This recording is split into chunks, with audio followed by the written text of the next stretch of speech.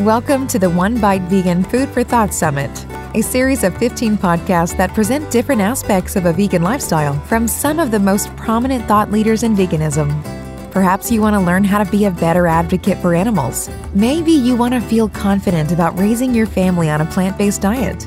Proudly sponsored by Veg Fund, the One Bite Vegan Food for Thought Summit's for you. Hello and welcome to the One Bite Vegan Food for Thought Summit.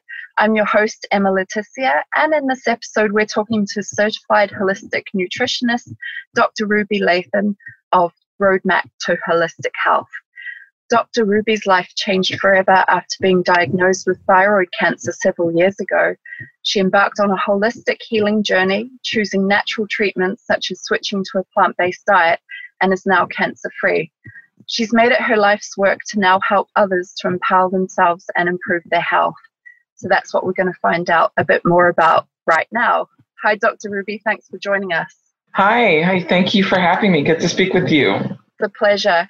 Let's talk a little bit about what your diet and lifestyle was like prior to your cancer diagnosis. Sure. I guess starting with lifestyle because that kind of dictated the diet.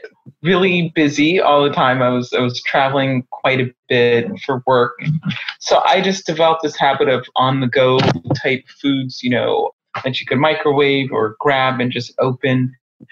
And I realized, later, looking back, I wasn't eating a lot of fresh, whole foods. I was eating a lot of processed foods, a lot of dairy, a lot of eggs, and processed stuff. So that was really my primary diet. I wasn't eating a lot of meat, but it was still just microwavable things. So it was more heavy in the dairy and the eggs and occasional fish or something. So I thought I was eating pretty healthy because I, still looked for organic stuff and that kind of thing, but it really wasn't the priority. It was just what's quick and relatively healthy and take it from there. And lots of stress, I would say, too, with the job. Lots of stress, not a lot of me time, with travel and things like that. So that was kind of just on the go all the time kind of lifestyle. It's quite interesting that you focus on stress because we're all so stressed these days, aren't we? And it's quite hard to get a handle on that. You say that you'd always believed in the body's ability to heal. And going through your own healing journey, what did you discover in your life that had been limiting your healing potential? I guess you're going to say stress. That was one of the things for sure. But really just not, I think the busyness, we get caught in the busy lifestyle and we hear a lot of buzzwords like hustle and grind and, 24/7, no days off, that kind of thing. Like that's the great thing, especially if you're on social media and you follow certain people. It's like you have to sacrifice to get ahead and it's work. The early bird gets the worm. Who gets there first? You're programmed with all of the stuff that says, don't take a break or you're going to lose out. Don't take a break or someone's going to get ahead. Don't take a break or somebody else is going to get the resources that were for you. So you feel compelled to work, and never take a break. And not only do you feel compelled to do that, you feel justified in doing it because it's going to reap such a glorious reward at the end of that cycle. So I think I bought into the busyness equals success. And the harder I work, the more I grind it out, the bigger the success is going to be. So it's okay to sacrifice, health, sleep, relationships, because it's all going to pay off. And I didn't think I was consciously sacrificing my health. It was just something I was doing, So I think the busyness took away from any time to have mindfulness about what you're doing as well as fulfillment. So it was just grind. Let's make the money, and everything else takes a back seat. So I think the lifestyle is more what was kind of impeding my healing journey that kind of actually helped bring on illnesses as opposed to, because I wasn't sick before, so I really wasn't thinking about healing. So when I got into realizing I needed to heal, I knew I needed to slow down. I needed to get rid of the stress. And then I needed to believe that my body could heal on its own with assistance from everything I could do to make it well. So that encompassed a lot of things. So identifying firstly that you were probably burning the candle at both ends was a big step in your healing protocol. What other steps did you take?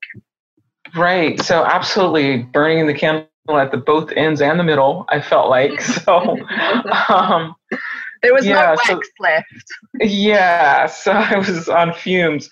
So that was the first thing. The second thing was the stress of it, because there's the busyness of it. And sometimes if you're loving the busyness of it, then it's not stressful. But if you're not so much, then, and there are other factors, then there's stress. So I was stressed with the working relationships and scenario. So, and then I had to, pause and think, okay, well, what am I eating that's actually would help my body to heal, versus what am I eating just to fill up? And it became clear that I wasn't eating enough healing foods at all, that I needed to eat a lot more green foods, a lot more healthy foods, a lot more fresh foods. What was it exactly that made you, because for a lot of people, food is just food. What was it that made you equate food with health? I started studying, so I decided right away that I was going to use the natural methods to heal. So I had to figure out what that meant. So I started studying immediately from ground zero as to how to heal the body and naturally, specifically from cancer. And all the research I was pointing to was talking about green foods, the power of raw foods, the power of berries, the power of, cabbage, greens, kale, the power of juicing, how all those things could boost your immune system so that it could do its job. So that was the trigger for me, was education on, okay, it's not just not eating meat per se, because I was still eating a lot of animal products, but it was the quality of the food and the volume of green, because everything showed. And the thing about my research was I didn't have an agenda going in. I didn't say, oh, I'm going to be plant-based or vegetarian or vegan. It was like, I'm going to try whatever the research that sounds somewhat reasonable to me, I'm going to do it. I'm going to do it. So the research just bore it out that real food grown from the ground, more organic food with less pesticides or no pesticides would heal the body. So, from things from sea vegetables and seaweed to, high doses of mushroom extracts, to eating mushrooms, to getting a mega dose of greens through juicing. So the research showed that, and it made sense. It's like, here's what the body needs to heal the cells, to stop the breakdown of the cells, to repair the DNA of the cells, comes from green, fresh foods and all of these other plant foods. So it made a lot of sense. And then when I started reading the science of dairy products and meat products and how it causes the body inflammation in the body and a lot of other things, and it doesn't have those healing properties. There was no research that showed if you drink 3 glasses of milk a day, you're going to get better. There was nothing like that, because if it had said that, I probably would have tried that. But what it showed was drinking several green juices a day would help your body. So that's the type of thing that I went for. And I consulted with a lot of people, naturopathic doctors, traditional doctors, and I went to a lifestyle treatment center to help me figure out how to use food to heal. And so I got armed with all this information within the first 5 weeks of diagnosis. And that's what started the journey of, okay, let me look at what I was eating when I got home from this treatment center. I was eating all whole foods, lots of vegetables and fruits and cabbage and kale and kiwi and things like that. And aloe vera and all kinds of things. So I came home and I was like, oh, I got to clean out the cabinet now of all this boxed, processed, refined flour food that's got to go along with all the dairy and egg products. So what were some of the most significant moments during your healing journey? There were several. So I would say one of the first ones is that I had to really take charge of the process and not feel like the process was leading me, like doctors telling me what to do versus what I felt in my gut I should do. That was a big one because that's what started the whole thing of I'm going to do this naturally, was listening to my gut feeling to say, this is what I should do. It was a very strong inclination that was so strong I just could not follow it, because I would have just been going against myself. And it's like, I have to do this. It was very compelling in my mind that this is what I should do. And a lot of times we have these inclinations to do things a different way, but we let other things scare us into doing it differently, the way that other people think what's best for you, when a lot of times, and most times, you kind of know what's best for you if you listen to that. So trusting myself was the first thing that, okay, I feel like I should do this, so I'm going to do it this way. That was number one. And then number two was obviously learning about the power of just simple food was amazing to me. And then the third one was getting kind of more in touch with myself through meditation and visualization. So there's the power of food that is incredible. And then there's the power of the mind to heal the body, which is just as incredible. So I felt like if I put all these things together, then there's no way my body's not going to heal. Those were the kind of the touch points, I'd say. And I kind of got to those things through like study and education. So I started reading when initially the food wasn't giving me healing me as fast as I had thought it would. I said, what else am I missing here? And I felt like it was the mind-body connection, that you can't kind of disconnect the two. You can't live in fear and try to heal. And so I started reading books that would help educate me on that. And so that really helped me figure out, okay, let's get in touch with self. Let's bring a sense of calmness to this. Let's let the fear go. And we do that through meditation, through faith, through prayer, whatever works for you. All of those things worked for me. Having that foundation of being able to let go of the fear let me continue the process longer. And that's really fascinating. And that holistic approach is something that is evident in your work and what you continue to bring to your clients. But what was it exactly that about your experience that inspired you to change your career and help others? It was just that I felt like what I did was simple, although difficult at the same time. Difficult because I had to research everything out from square one and figure this out. So that was the difficult part. But actually doing it wasn't that hard once you get on board with, this is what I'm going to do, this is how I'm going to eat, this is how the body, once I figured out this is how the body heals, this is how cancer generally forms. Once I figured those things out, that made enough sense to me, then it was easier. So number one, I felt like people really need to know this. You know, this is a big deal.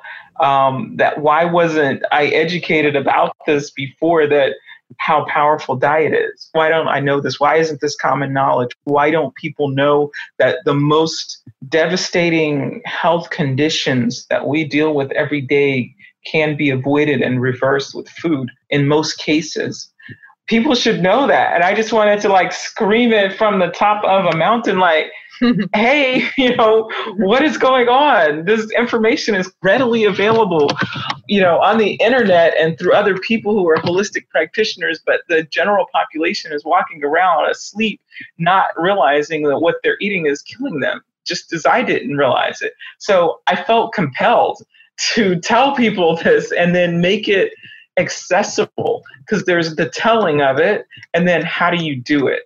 And so I felt like I want to do something in this space of healing and helping, and not the work that I was doing, which it was almost in direct contradiction to that, which I was working in defense with weapon systems, of optimizing weapon systems for war, which isn't my makeup. I'm a very peaceful person. I don't think, you know, I don't agree with most war, but not to get too political, but, you know, even though it's on the side of good, supposedly, ostensibly. So I would say I was living in contradiction to my soul already. even when I accepted the job, but money was, a driving factor. So, growing up kind of a humble beginnings, I wanted more, and I was like, this is an easy, not so easy. 10 years of school, a PhD in engineering isn't necessarily easy, but for me, it was like, this is my way to wealth. But I realized I was living in contradiction to self. And so I said, I want to do something that helps in this area. That was the driving force. And it's like another compelling thing. You can't just sit on this. You can't just heal yourself of cancer and just kind of be like, okay, let's go back to work. It didn't feel right. So I had to do a drastic change. I quit my job. I moved to a new city. I just started over and reinvented my life. Kind of sounds like you didn't really have a choice anyway, because it was almost like your life purpose was waiting to be discovered, not to sound too woo-woo or anything, but... Right. Yeah. I think so. It really was, because I was asking these questions of myself, like, this can't be it. I'm supposed to be doing something more. I was like, even as you start making money and you take great trips and you have great friends, I was like, something is missing and I don't know what it is. I actually was like, what is my purpose? That question kept coming up over the years. Like, what is my purpose? I don't feel like this is it. There's something more. And I think universe, God answered and said, here it is, searching. Yeah, you just had to get it the hard way, that's all. Right, exactly. Because, when you're on a train that is so defined of, okay, I've been programmed that I'm supposed to go, do well in school, which I agree you should do, go to college, get a good education, get a good job, start a family. That is the program that's been given to me since day one. So I'm doing it, and I'm thinking, as I do this, things are going to just open up and blossom into, yes, this is my purpose. But it wasn't quite like that, so to get off of that train, because I feel like you're on a train when you're not really thinking and getting in touch with yourself. You're just going along with society and the norm, which most people tend to operate from because we don't know what else to do. But when you take time out to meditate and get in touch with yourself, you get to figure it out. And that's what taking the break from work and busyness allowed me to do, was to jump off the train for a minute and say, wait a minute, I get to choose life in whatever form I want. I don't have to stay on this track if I don't want to, even though I've invested a lot of time and energy in it. I don't have to stay here. I can change tracks. So I think for me, it was going to take a life or death situation to change tracks, because I was set up for this. I was like, because people thought I was a little nuts that I would leave an engineering degree after going through a PhD in engineering and a master's in computer science and engineering and a bachelor's in computer science. Obviously, I'm vested in this career path. So when I said, I'm done, I'm not doing this anymore, it was like, are you bananas? And I don't think I would have been able to step out of it comfortably. Not that it was comfortable, but as comfortable as I did in my mind any other way. And I think that's one of the reasons this manifested itself. No, it's a fantastic story. And that has also led you to work with the Physicians Committee for Responsible Medicine. And I read that you led a national initiative to improve child nutrition and prevent chronic disease, with an emphasis on plant-based options in the National School Lunch Program. What kind of results did you achieve with this? And were there any kind of barriers, like political barriers, that you came up against when you were trying to do that work? There are lots of political barriers. I thought there might be. You would think something as wholesome and good as let's improve school lunches would be like a no-brainer. Let's get kids to eat plant food. Seems like a pretty non-political stance, right? But the food industry here in the US is not non-political. So there are a lot of subsidies that our taxpayer dollars go to for farm animals and for the production of meat and dairy products. So if you start promoting on a national level that we're going to displace some of these meat and dairy products with plant foods that doesn't necessarily have a lobby, or there's no direct organization that gains from that, then you have pushback when you shouldn't, when it's obvious that this is a good thing for kids and the health of the country.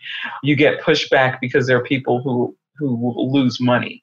And you get pushback because those people who will lose money pressure their Congress people and senators to make sure that doesn't happen. Yeah, so we were met with a lot of resistance, like I said, something that's so wholesome and good where everybody should be, kids should eat more plant foods. It was like, this is great, but I live in a cheese state. Or this is great, but dairy is, one of our main constituents here, dairy farmers. So those are the kind of things that we came up against, that even though they agreed, because we did a lot of lobbying in Congress, because there are bills, the Farm Bill and other bills, that actually dictate some of what goes into school lunches. So you have to start at the top to get these changes made. We met resistance because of that. No one thought it was a bad idea. They just weren't going to sign their name to it until everyone else did. So, and if it was going to directly impact their state's main commodity, it was going to be a no-go. So we had to get a lot of grassroots support for this and pushing this. We had to get schools on board to try it on their own, with their own school lunch money, to see how successful it would be. We'd have to teach them how to launch it in their schools so the parents would be comfortable and the kids would like it. The kids always liked it. That was the easiest part. It was convincing the adults around this that this was a good thing. So we helped a lot of schools introduce plant-based options to their lunch line. We did get legislation introduced to improve school lunches and include more plant-based options. We didn't get it passed because that would have been quite a miracle, but raising the awareness there was a big deal. And just we've worked with suppliers and producers also to let folks know this is something that is viable and that kids need. So. And that in itself is it says a lot, doesn't it, about how if you just kind of go with the flow and take whatever's recommended by the government and these bodies, it's not always in your best interest health-wise, because there's somebody that's standing there like getting paid to say certain things. You're exactly right. And that's why our health, the health of the country, and just general health, poor health, kind of bears that out. When you look at the health outcomes here, how many people are living with debilitating diseases that are lifestyle and food related, we clearly see that the norm and the status quo and the recommendation, the food pyramid are not serving us at all. Because if it were, we wouldn't be increasing in these diseases. We'd be decreasing them. So it's clear that that's not working. But yet you have people who put so much faith in the government. I guess they're just not aware of the large body of lobbyists and special interest groups that make sure things stay the way they are. Because there is a large other group that not only benefits from those industries, the dairy industry, the meat industry, but there's the byproduct of that. If we have more people sick, then we have more people who need medications forever. So there's that side of it too that has a large interest in this. So if you start shaking up something quite dramatically that's actually going to change things, you're going to meet resistance. So people need to understand that there's a lot that goes into these national organizations and the FDA and the USDA that gets sullied along the way, no matter how good the intentions of the actual individuals that work there. They often don't have the power to make sound and real recommendations that are going to be beneficial. Yeah, it's quite frightening, really. Let's kind of bring it upbeat a bit now. Oh, okay. I was really excited when I sat down to watch What the Health, and I saw you on What the Health. I was like, Ruby, I've interviewed her before. I know. Right. What was that experience like? It was great. When we shot the film and my segment, It was early in the process, so really didn't have any idea how successful and hard-hitting the film was going to be. I just, was asked to tell my story, and I was able to do that. And, they were the production team, Kip Anderson and Keegan Kuhn are such great storytellers and filmmakers. They just put together such a compelling story that it has made an incredible impact on people waking up and understanding there's reasons why we don't know what I found out on my own. There's reasons why it's not common knowledge how detrimental an abundance of animal products is to our health. The movie was, being a part of that was incredible. Like I said, I only saw my segment when I shot it, but then when we got the early viewing of it, I knew immediately that it was going to have such a huge impact, because just watching it put together, I had never seen a film break it down the way that we were able to do. And so I was like, oh, this is going to have an impact, because I felt it immediately watching the film myself. I was like, wow, this is going to be good. This is going to be good for everyone. But we still didn't realize it was going to have the impact it did. And when it hit Netflix, it just went like wildfire, because there are a lot of private viewings all over the country at, theaters. But then on Netflix, everything went up. I started getting like hundreds of emails and things like that. And, I had to bring extra people on to handle that, because it was like, wow, there's so much people reaching out and wanting help and information. It was huge. And I get emails still today, every day, about people who have changed their diet like immediately after seeing the film. They were like, that was the last time I ate chicken. Or someone said, I was eating chicken while watching the movie and had to put it down. They were like, I am done. And I've gotten emails, people like, I watched the movie a month ago or 2 months ago and I feel so much better. I went vegan immediately. Or people like, how can you help me? It's been amazing, the response to it. And it's changed so many lives, including mine, and being able to reach more people. So it was awesome to be a part of that. It's a fantastic film and a fantastic resource for people wanting to empower themselves. So let's go back to some of the work that you do. If someone's looking to improve their health, what would be your best tips for the first steps they should take? So the first step is really a mental step of understanding that your body can heal itself with natural means. I'm not saying you shouldn't do anything that's traditional. I'm not saying that at all. You can do that and combine it with healthy eating. But I think the first thing to understand is that when you give your body healthy things, you reap the benefits of that.